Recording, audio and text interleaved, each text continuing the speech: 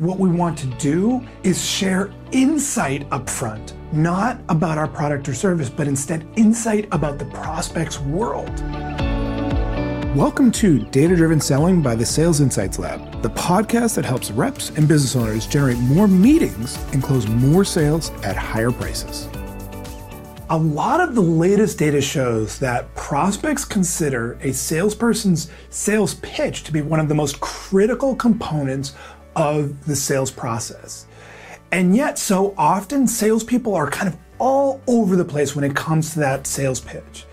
And they're never getting the real feedback that they need from prospects, because most prospects, when they deal with a bad sales pitch, simply just disappear. They ghost. They don't provide helpful feedback and say, these are the 3 reasons why we're not doing business with you. Instead, they just disappear. So there are a number of key, truly revealing characteristics that separate great sales pitches from everyone else. So I'm going to show you 5 revealing characteristics of a successful sales pitch. Check it out. Number 1, there is no traditional sales pitch up front. This is so key because I see it all the time. Salespeople are stuck in this old school traditional mindset that they need to have this amazing sales pitch up front. Now, of course, we want to be tight and concise in what we're saying to prospects, but we're not using the beginning of the conversation to pitch our product or service. We're not using that early part of the sale to focus on what it is that we do and all the ways that we're going to help them. It really is a huge turnoff to a buyer to immediately feel like you're being pitched really hard up front. Instead, great people save the sales pitch or that presentation for much later in the conversation. What they're using up front is simply a means to engage prospects in a conversation. Number 2, whiteboard pitch instead. So this builds on the last idea that I just shared with you, which is that most salespeople are focused on selling their products or services, sharing the features and benefits that their product has to offer up front. Instead, what we want to do is share insight up front, not about our product or service, but instead insight about the prospect's world.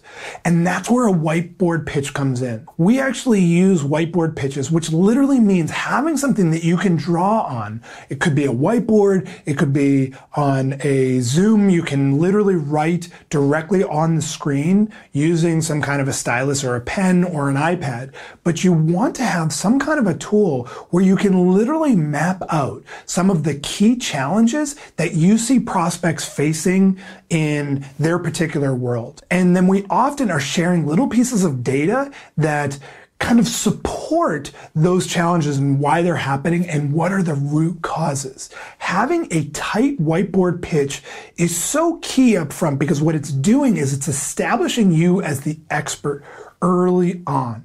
Think of it as the doctor who, let's say it's an orthopedic surgeon and they show a little sculpture of the human spine and they're saying, so this is where you've mentioned some pain and these are typically the reasons that are causing it. And suddenly you're like, wow, that totally makes sense. It's the same thing. But we're not talking about our solutions or our services, but instead just simply sharing insight. Number 3, disqualify before solve. This is a really important distinction, is that we are not actually presenting the solution early on in the conversation. Instead, we're ultimately going to be giving our whiteboard pitch, engaging them in that conversation, and then taking them through a disqualification conversation, where we're asking a series of systematic questions that are going to help us determine whether someone is truly a fit, whether they're really dealing with the types of challenges that we solve, and understanding how it's affecting their organization or their life. So by taking prospects through a disqualification process, we are really determining what's going on. And by the way, just by the name of it, you probably get the sense that if they're not a fit, we simply disqualify them and move on. This is so important in also establishing that authority, showing that we don't need the business. Prospects immediately feel it when you don't need the business. When they think you need it, suddenly they start beating you up on price and they get really turned off really quickly. Number 4, case study presentation. So this is the point at which we actually start to present about our solutions and our product or service.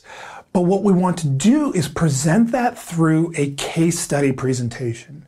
We want to have a series of stories or examples that really demonstrate how our product or service helped other folks that are similar to them. And that's where we want to have an arsenal of case studies or just examples. They don't have to be fancy printed out PDF case studies, but instead just a series of examples that you can share at the beginning of a presentation that really help you transition into how it is that you're going to ultimately serve them, how you're going to help them accomplish whatever it is that they are looking to accomplish and solve the challenges that they have. That's where using case studies through the power of story is going to engage them over and over and over again. Number 5, let their questions drive the presentation. This is a huge change in the way most salespeople think. Most salespeople think, I want to avoid getting questions during the presentation. But actually, the latest data shows that salespeople that are most likely to close a sale are getting the most questions during the presentation. And think about it, it kind of makes sense, right? If a prospect is asking you a lot of questions during the presentation phase of a sale, it means they're engaged. It means that they're interested. They're not just looking down at their phone and thinking, geez, when am I going to get the hell out of here, right? They're engaged, they're asking questions. So what we want to do is use the case study presentation, and we want the presentation to be pretty short and just focused on their challenges, and let their questions drive the rest of the presentation. We don't need to have this huge canned PowerPoint presentation, but instead really let what they most care about drive what we're really talking about. So there are the 5 revealing characteristics of a successful sales pitch. Thanks for listening. Want more tactical advice on selling? Register for our free video training on the 5-step formula to closing more deals without price pushback, think it overs, or ghosting. Simply visit closing.training to get instant access. That's closing.training to get instant access.